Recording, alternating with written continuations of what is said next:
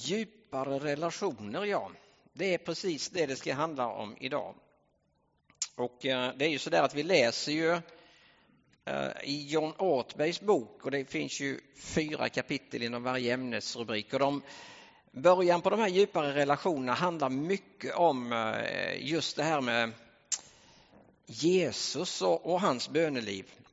Och vi hörde lite ifrån den där översteprästliga förbönen. Jag ska läsa några verser till ifrån den i Johannes 17:20. Där står det så här: men inte bara för dem ber jag, utan också för alla som genom deras ord har kommit till tro på mig.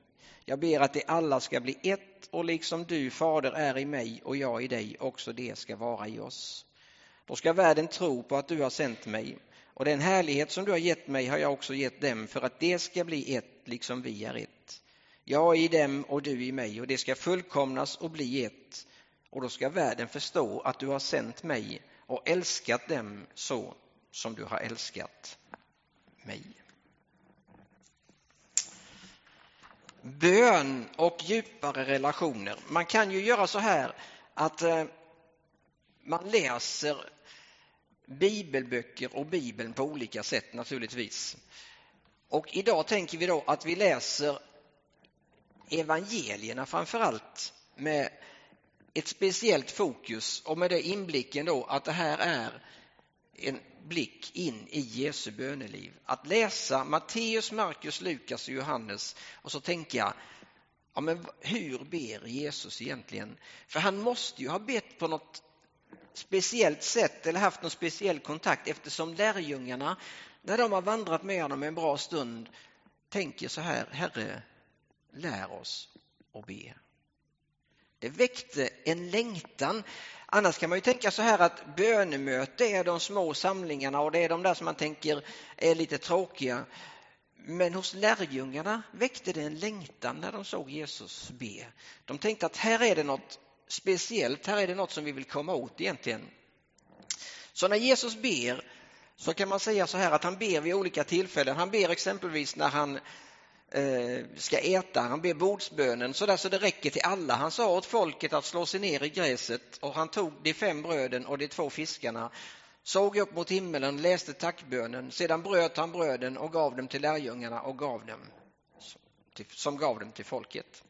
Och så läser man vidare i den där berättelsen, så vet ni att det räckte ju ganska så bra, för det blev ju ganska mycket över i alla de där olika berättelserna. Den finns ju i lite olika varianter, den berättelsen faktiskt. Det blev liksom, om det blev 7 korgar och 12 korgar, det blev lite olika många korgar över när de har samlat ihop allt. Det är ju kanske det, när vi ber, inte sånt som vi får vara med och så där väldigt ofta. Har ni varit med om någon sån någon gång? Ingen? Jag har varit med om det en enda gång i hela mitt liv, och det var 1974 på hösten, när vi var ett gäng på 5 stycken som skulle göra en grej, och vi bodde på Jesushuset. Vi hade inte riktigt så mycket pengar då, så vi hade gjort hamburgare bara till oss, och så kom det ett gäng in som skulle hjälpa oss med en grej, och de var 6 stycken utöver oss. Så då är frågan, vad gör vi nu? Och så delar man hamburgarna på mitten och så sätter man fram dem och så. Och sen äter vi mer än en halv sån var, och den där tallriken går runt. Och hur det gick till har jag ingen som helst aning om. Men en gång i livet har jag varit med om det.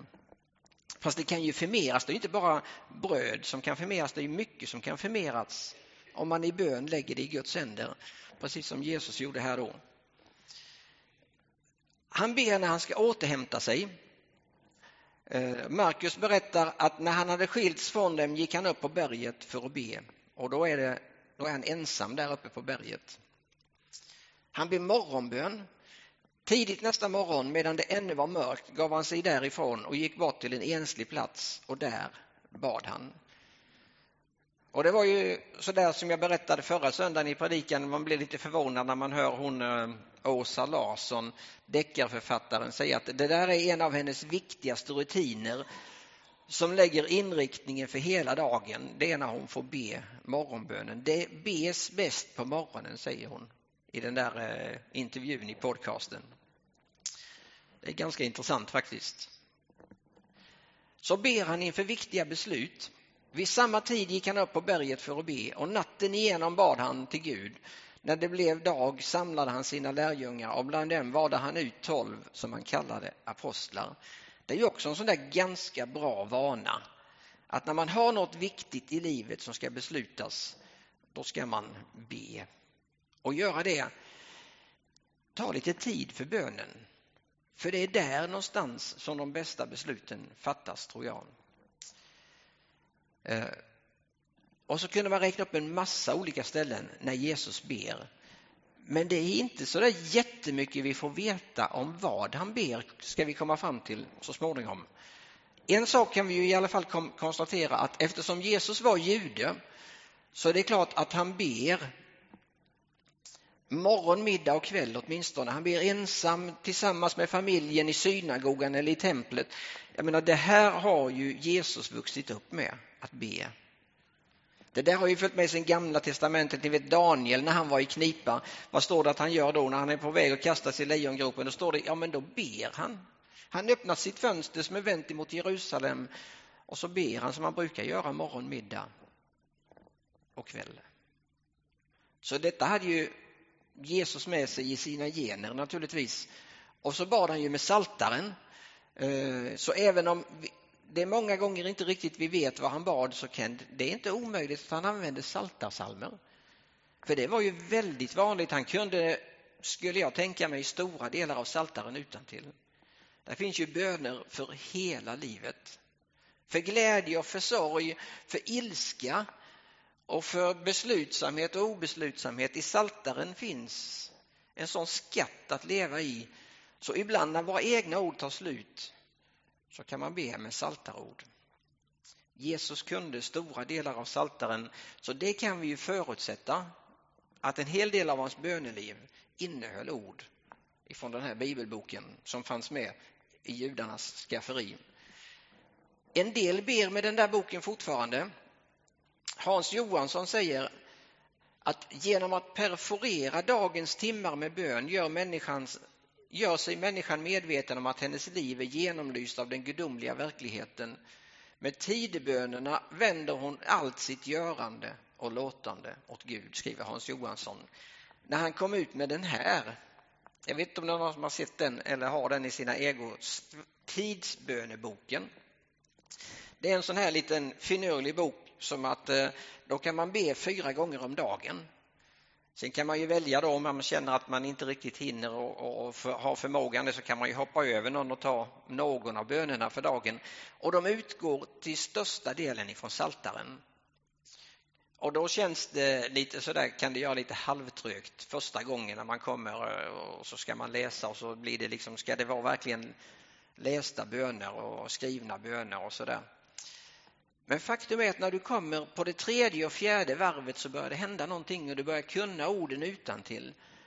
Och det börjar liksom genomsyra ditt liv och ditt tänkande. En del tycker den är för stor, så att då använder man sig av en lite mindre modell, och då får man bara en bön om dagen.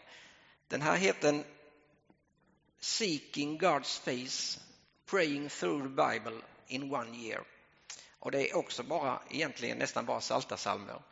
Att låta sitt liv och sin vardag genomsyras av samtalet med Gud. Det tror jag är något som hjälper oss. Han säger också att då man ber med saltarens ord får man finna sig i att ideligen lova och tacka Gud. Det är djupt hälsosamt, och Bibeln utgår ifrån att människan är mest sig själv när hon ärar Gud.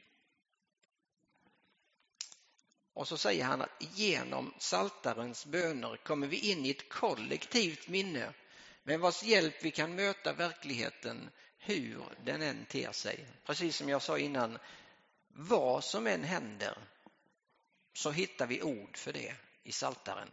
Vad som än händer hittar vi ord för det i saltaren. Och så var det precis som jag sa, att Jesus ber. Det förstår vi. Att hela hans liv är genomsyrat av bön, det förstår vi. Men vad ber han? Vad innehåller hans böner? En av de där riktigt långa som vi vet om kommer vi tillbaks till, och det är ju den här i Johannes evangeliet 17. Men hos Matteus, Markus och Lukas så får vi ju inte veta så mycket om vad han ber. Han undervisar om bön. Fader vår exempelvis, han säger att vi ska be så ska ni få, sök så ska ni finna. Han säger att vi ska vara uthålliga i bönen. Han berättar om den där änkan som kommer tillbaks och gnäller på domaren igen och igen och igen, och till slut ger ju domaren med sig. Den där är ju en berättelse i och för sig som vi skulle kunna ta vid kyrkkaffet sen, för den har jag aldrig riktigt begripit mig på. Men för är det så här då, är poängen i den berättelsen då att om man är riktigt uthållig så även om man har fel så ger Gud sig ändå? Eller vad är poängen i den berättelsen? Jag fick ni lite att grunna på. Nej, men hos Matteus, Markus och Lukas så finns det inte så mycket. Det finns några böner när han är i Getsemane och när han är vid Golgata. Det finns några böner när han är riktigt ensam och övergiven. Där har vi ord på de bönerna. Med korta och koncisa. Och Liselott Andersson säger att det kanske är likadant nu, att ensamhetens bedjare, jag möter dem också i levande gestalt, i sällsynt levande gestalt. De är ofta bräckliga människor. Som munblåst glas, alltigenom äkta vara. Man tar inte fel på klangen och reflektionen av ljus. Genomskinligheten, det nakna som sökt och funnit sitt gömställe i klippan som brast för alla. Och det är nog så att nöden gör någonting med oss. Smärtan gör någonting med oss. När det gör ont i livet gör det någonting med oss. Det är så i alla åldrar, tror jag. Det har ju varit så, den här, ni tittar på det här Morgan, vad han nu heter, som kör det här programmet nu igenom mobbing. Innan så var det ju bara i skolan, men nu är det ju i vuxenvärlden också. Och det är klart att på olika sätt utsätts vi för problem i vår vardag. Och då får vi söka bönens möjligheter. Där blir den särskilt äkta. Johannes är den som skiljer ut sig då. Alltså han ger en lång bön av Jesus. En riktigt lång bön av Jesus. Och i den bönen, den översteprästliga förbönen, så är det så här att Jesus ber för sig själv. I första delen, vi ska inte läsa hela den, det kan ni göra när ni kommer hem, det är hela det 17:e kapitlet. Och så beskriver han dem som han sen ber för i nästa steg. Och sen ber han för sina lärjungar. Han ber en ganska ingående bön som vi har både tolkat och misstolkat i olika lägen. Det är ju det här, ni vet, när han ber för att han ska ta dem inte ut ur världen, men att vi ska leva i världen men inte av den. Och det är ju det kluriga som kristen genom hela livet. Hur lever jag i den här världen som kristen? Alltså hur märks det att jag hör Guds rike till? Ibland har det ju varit så där som jag var inne på lite förra söndagen. Ni vet att vi har fått en syndakatalog, så säger vi att ja, men det beror på om vi går på bio, om vi har örhängen eller om vi röker eller om vi gör det ena eller den andra, om vi har Guds rike till. Men så är det ju med största sannolikhet inte riktigt. Det har vi kommit på vid det här laget. Men då har det å andra sidan blivit så här ibland att vi tänker att ja, men det här kan vi ju också göra och det här kan jag också göra och det här kan jag också. Så till slut så är vi här ute, så vi lever som Magnus Malm säger i sin näst sista bok, som om Gud inte fanns. Och det som är det bästa kännetecknet på oss, det är att vi är som alla andra. Men det säger ju inte Jesus riktigt.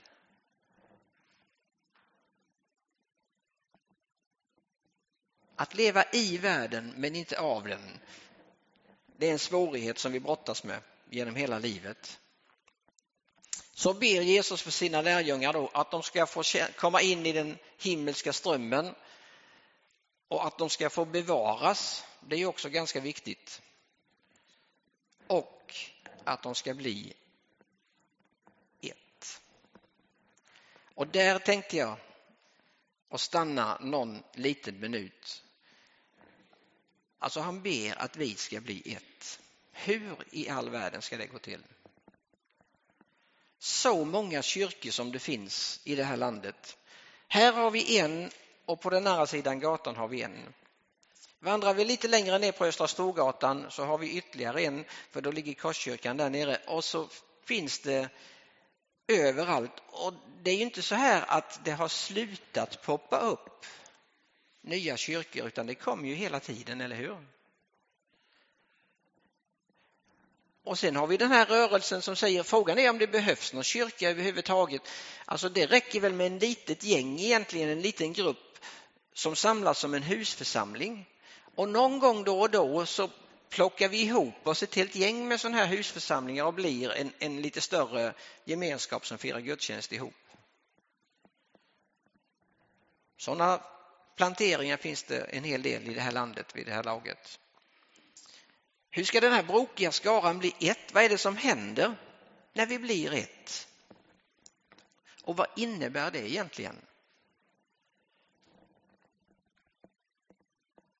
Ja, det är ju en sån fråga så den kan vi inte besvara så där precis bara idag. Men vi kan säga någonting om olika traditioner och om enhet som vi bär med oss i våra erfarenheter. Vi som sitter här.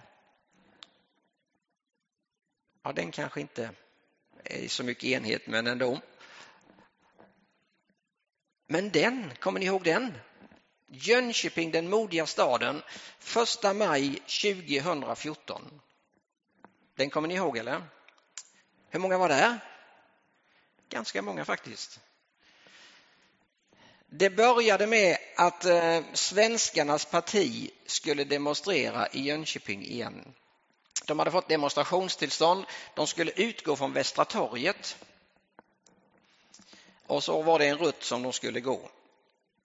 Så blev vi utmanade i kyrkorna av Johanna Linder. Hon ringer till en av prästerna, till Martin, och så säger hon så här 1,5-2 veckor innan det här ska gå av stapeln, så säger hon så här: ska inte ni i kyrkorna göra någonting när det här partiet kommer hit och demonstrerar? Det ska vi göra, säger hon. Och då menade hon lite andra mer politiska föreningar och så. Ja, det blev så där i alla fall att vi tänkte, ja, kanske vi skulle haka på ändå. Så vi blev inbjudna till ett möte i Sofiagården. Och nu går det fort, för då är det 1,5 vecka innan det här ska hända. Då blir vi kallade till ett möte i Sofiagården, och vi är kanske 5 ifrån kyrkans värld i Jönköping som går dit där till början med. Och när vi kommer dit så bestämmer vi oss, i alla fall vi som är därifrån Jönköpings kyrkor, att vi gör så här att vi kör vår grej. Så får de politiska, de får köra sin grej, men vi vill liksom inte göra någon demonstration, eller vi vill inte göra någonting emot, utan vi vill bara visa vilka vi är och vad vi står för. Vi firar helt enkelt gudstjänst, sa vi. Vi firar helt enkelt gudstjänst. Ganska gammalmodig gudstjänst, om ni kommer ihåg, ni som var där. Lästa böner, gamla sånger. Alltså inget flashigt överhuvudtaget egentligen. Vi firar gudstjänst. Ja, så var det då, ska vi vara ute eller ska vi vara inne? Och så beslutade vi oss för att vi kör 1 timme innan demonstrationen börjar. Så är vi färdiga när demonstrationen ska gå, och så tar vi det ute på kyrktrappan för Sofia kyrkan. Och då var det ju frågan, kommer det 50 personer, kommer det 100 personer, eller hur många kommer? När vi kommer dit, vi som håller ihop detta på morgonen, på kyrktrappan på Sofia kyrkan, så träffar vi insatsstyrkan från Göteborg på polisen. Och de har ju gett tillstånd till den här gudstjänsten. Och då säger de så här: ja, vi har gett tillstånd till den här gudstjänsten, men vårt råd, säger han för polisen, är det att ni får inte ha kyrkdörrarna reglade. Kyrkdörrarna måste vara öppna, säger han. För om det händer någonting så ska vi liksom som polis kunna fösa in er i kyrkan och stänga dörrarna utan att det blir några problem. Okej, då kände vi plötsligt, vad är det nu vi har gjort? Liksom, vi har kallat till gudstjänst och så närmar sig klockan när det är dags och till slut är vi över 1000 personer utanför Sofiakyrkan i Jönköping. Och uppe på trappan där så står vi liksom ifrån alla i kyrkofamiljen. Katoliker och ortodoxa och pingstvänner och alliansare och allt vad vi nu är i stan. Det var bara våra vänner från Östens assyriska som inte vågade. De tyckte att risken var för hög för deras del. Annars var vi med allihop. Och sen i och med att Fredrik satte igång kyrkoklockorna med att ringa så lång tid så spreds det ju över hela världen. Det händer någonting när vi går tillsammans som Guds folk och gör någonting. I slutet på de verserna jag läste så stod det ju att det skulle bli så att då skulle folk förstå vem Jesus är när vi gör det tillsammans, eller hur? Det var 2014 och i fjol 2016 så åker en stor del av oss till Rom i det Jönköpings kristna råds samarbetsstyrelse. Det är jag och så Hållets och Lars-Anders Kjellberg. Det är Daniel Chamon och Ulf Eriksson och Göran Fält och Ovidio ifrån rumänsk-ortodoxa kyrkan. Det var en fantastisk resa när vi gick i Pauli fotspår och sista kvällen så åt vi våran middag i Trastevere. Det är den judiska stadsdelen i Rom. Det är hit man tror att Paulus och Petrus med allra största sannolikhet kom för första gången. Det är här man tror att den första församlingen i Rom bildades, här i den judiska stadsdelen Trastevere. Här åt vi vår middag så skulle vi gå och på en kvällsbön som Fredrik trodde var klockan 10. Så vi var där i rätt så god tid till klockan 10, men det stod det där på deras anslagstavla på kyrkan att den var klockan 9. Så då var det ingen där liksom, utan då var det så här att då såg det ut så helt enkelt. Det var ganska tomt vid kyrkan. Ute på torget var det ju en hel del folk, men vid kyrkan var det tomt. Så då går vi in, vi som var där, och ställde oss inne i valven där utanför kyrkan. Och jag berättade det när jag kom hem, en del har säkert hört det. Då gick vi in och så ställde vi oss där i valven utanför kyrkan. Och så började Fredrik Hållets sjunga och så sjöng vi tillsammans. Härlig är jorden, härlig är Guds himmel, skön är själarnas pilgrimsgång. Genom det fagra riken på jorden går vi till paradis med sång. Och så sjöng vi 2 verser till naturligtvis, varpå Göran Fält på latin sjunger en lovsång till Gud. Varpå Daniel Chamon på arameiska sjunger en lovsång till Gud. Varpå Ovidio på rumänska sjunger en lovsång till Gud. Och någonstans där händer det någonting med oss som aldrig skulle kunna ha hänt vid ett sammanträdesbord. Det händer någonting med oss där fast vi är så olika. Vi känner att vi är ett. Vi är en enda stor familj Och så ber vi Herrens bön, och en del de har ju vid det här laget tittat på den här underliga skaran som står under valvet och sjunger och ber naturligtvis när de är ute och har tagit sig en öl och ett glas vin på kvällen och går förbi, och där står vi i valvet i regnet och sjunger. Och sen ska vi åka hem och vi säger inte så mycket på vägen hem, för Gud har gjort något med oss.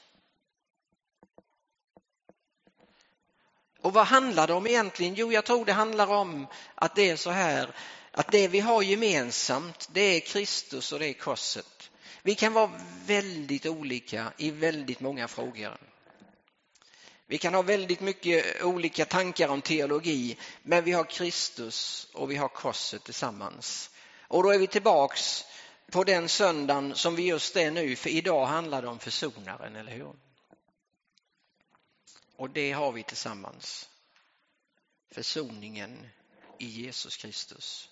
Vi känner och kände, alla vi som var där, att det är så här. Att vi som är här, vi har upplevt det. Att vi är älskade av levande Gud. Vi är försonade och återlösta i honom. Vi som står här tillsammans, vi må vara väldigt olika. Men en sak upplever vi, och det är det att vi är burna i Guds hand. Och där någonstans bär enheten. Där någonstans bär enheten. Och jag önskar och hoppas och tror att det är också så för oss inom en församling där vi kan tycka och tänka och känna och vara lite olika ibland. Att detta är det som förenar oss. Försonaren. Korset förenar oss. Vi har upplevt försoningen. Vi känner och upplever att vi är älskade och burna i Guds hand. Idag hade jag tänkt, och nu vet jag inte om ni redan har fyllt i bönekortet, men jag hade tänkt att vi skulle skippat dem idag egentligen. För det är så lätt att det blir en vana. Och i er bänkarna så sitter det vita lappar om ni vill skriva på.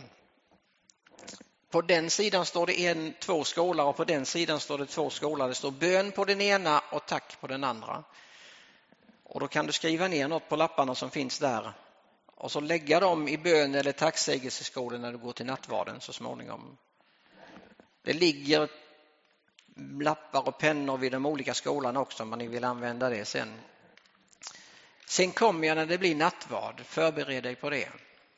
Göra något annorlunda för den som vill. När vi firar nattvard så tänker jag att vi har ljusväggen.